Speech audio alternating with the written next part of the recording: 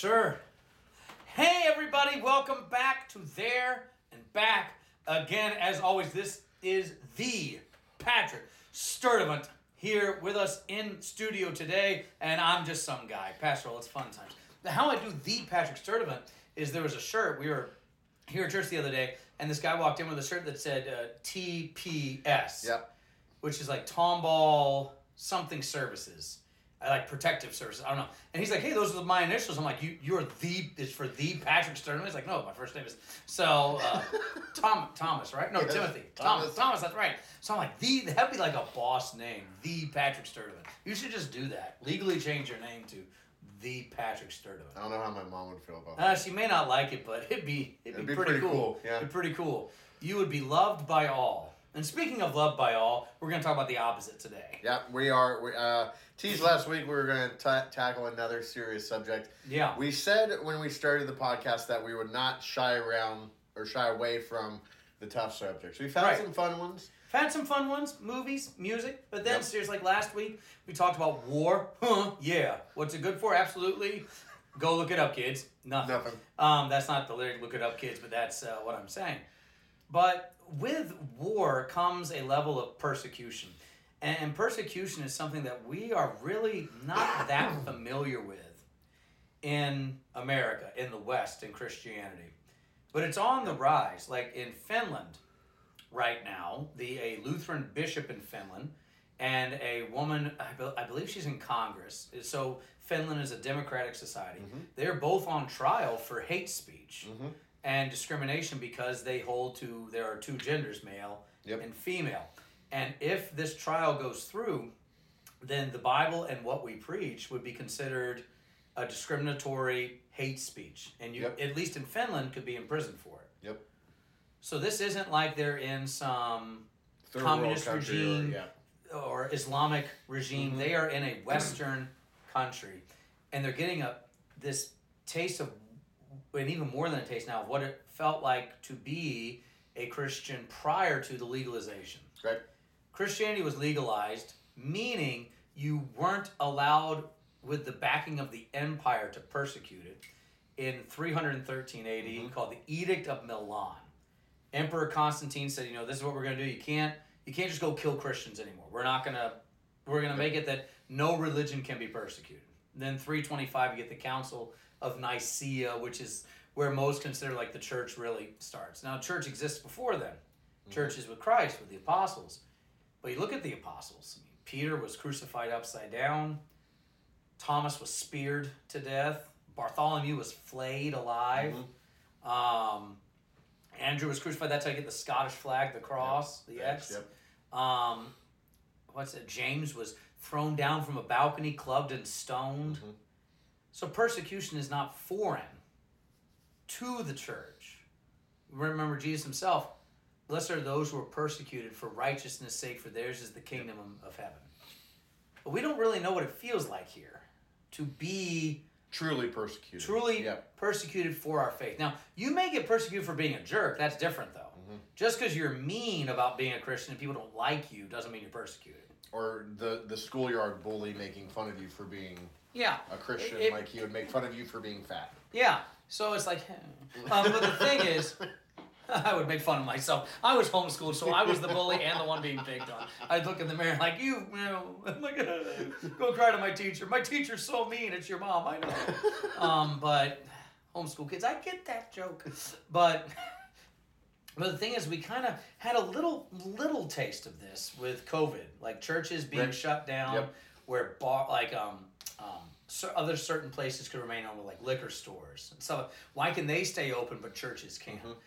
And we didn't handle it well. The church didn't handle for sure. That 100%. little taste of persecution well.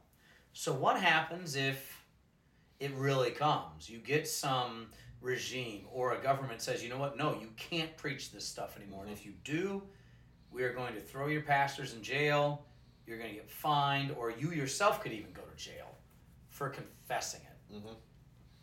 And it's not something to be scared about. It's something, look at Jesus. He says this to close the Beatitudes. Matthew 5:11 through 12. He goes from blessed are they to blessed are you. Blessed are you when others revile you and persecute you and utter all kinds of evil against you falsely on my account. But then verse 12, he says this, he says, rejoice and be glad, for your reward is great in heaven, for so they persecuted the prophets who were before you. So in persecution, we don't grumble, we don't get depressed, we don't get sad. What we do is we rejoice. Great. So how should someone, a youth that might be listening to this, that by the time that they are our age, will be on our way to old and gray. Yeah. More so than we already Getting are. there now, yeah. Yep. When they're our age, and this is likely even more of a potential, who knows? You know what I mean? How are they supposed to respond to potential persecution? The thing is, being persecuted means you're being hated by something you don't value. We value the Word of God. That's our gift. Our joy is the Word of God. So right now, in a time of not being persecuted, digest the Word of God. Memorize it, study it, because one day it could be taken away. Mm-hmm. So don't sit there and fight it. Memorize it now. Study it. And treasure those things that need to be treasured. Don't fight for something that doesn't matter. Like, for instance, the First Amendment is freedom of religion. Mm-hmm. That's not our priority to protect. Our priority is to believe, teach, and confess the Word of God. The church existed before 1776. It'll exist after that freedom is taken away.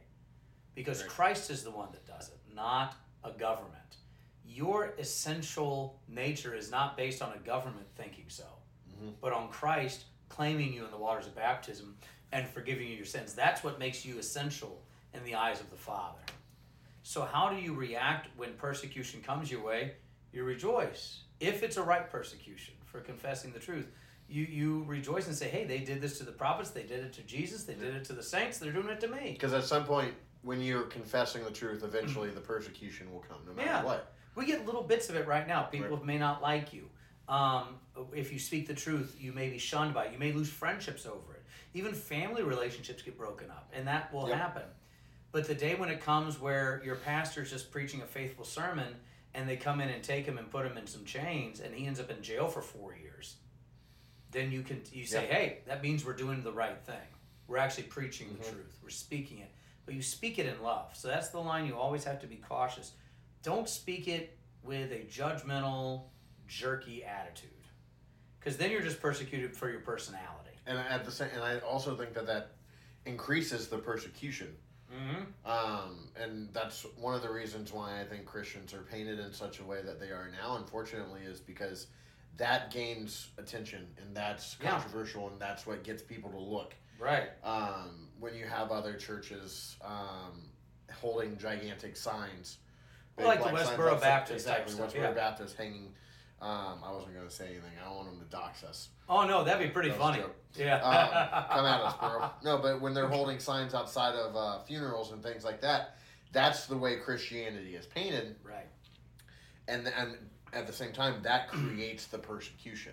We look at Jesus. What was he doing the week he was put on trial? He wasn't going around screaming and yelling. Well, after cleansing the temple, that was kind of a big deal. But he's teaching. He's just sitting in there teaching. Yep. Healing people, teaching, and then look, he has his Last Supper with his disciples and cleans their feet.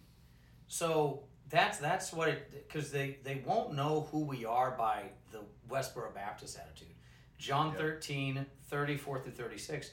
By a new commandment I give you, that you love one another. And by this they will know. You are my disciples, my followers, if you have love for each other. So how else do we act in persecution? We love each other. We encourage each other. We support each other. We be Samwise. This is from Lord of the Rings, of course. Yep. Where the podcast comes from, you should be familiar. So Sam, right, says to Frodo, I may not be able to carry the ring for you, but I can carry you, and then picks Frodo up and carries him. And that's what we do for each other in persecution. I can't carry specifically what you're going through, but I can help carry you and what through you're your going burdens, through. That's what we do in persecution. We rejoice and we bear the cross together because of the wholeness and satisfaction we have in being forgiven as children of God. So it's great. So memorize, and in the time being, just start digesting Scripture. Memorize it so that if the day comes where your Bible is taken away, you don't have to stop and scream. You should know it by now. And that's not something that's unfamiliar to the Christian church, memorizing the Scriptures in light of persecution. Yeah. Like ancient Christians memorize the Scriptures. Yeah. They've memorized the whole thing. It's like the book Fahrenheit 451. Yep. You know, at the end of it, they have these. That's a good book, kids. Read it. It's Ray Bradbury. The guys are around the fire at the end, and they're not calling each other by their name. They're calling each other by the book they've memorized. Mm-hmm. And one guy's called Luke because he memorized the Gospel according to St. Luke. Why not? If you can memorize Lady Gaga songs or what's her name? Not Ariana. It's Ariana, not Air, because there's no Ariana Grande. Ariana, or what's her name? The one with all the dumb songs about driving and licenses. Olivia Rodrigo. I can't stand Olivia Rodrigo. It's so, but then I hate it because when her songs come on, I turn it up and I can't help myself. But still, it's catchy. You know. But if you can memorize every Olivia Rodrigo song, even though they're the same song basically, you can memorize scripture. It's not that hard. It's joyful. So do it now, so that if it's taken away one day, you're not like, oh no, you took my faith away. No, they didn't. They took this physical book away, but it's here. It's here. So it's fun times. Amen to that. All right. Fun. Let's do something fun next week. We'll do something fun next week. It'll be a fun time. Thank you for joining There and Back again. Check us out next week. Check higherthings.org out. We'll see you next week. Bye-bye. Adios, muchachos.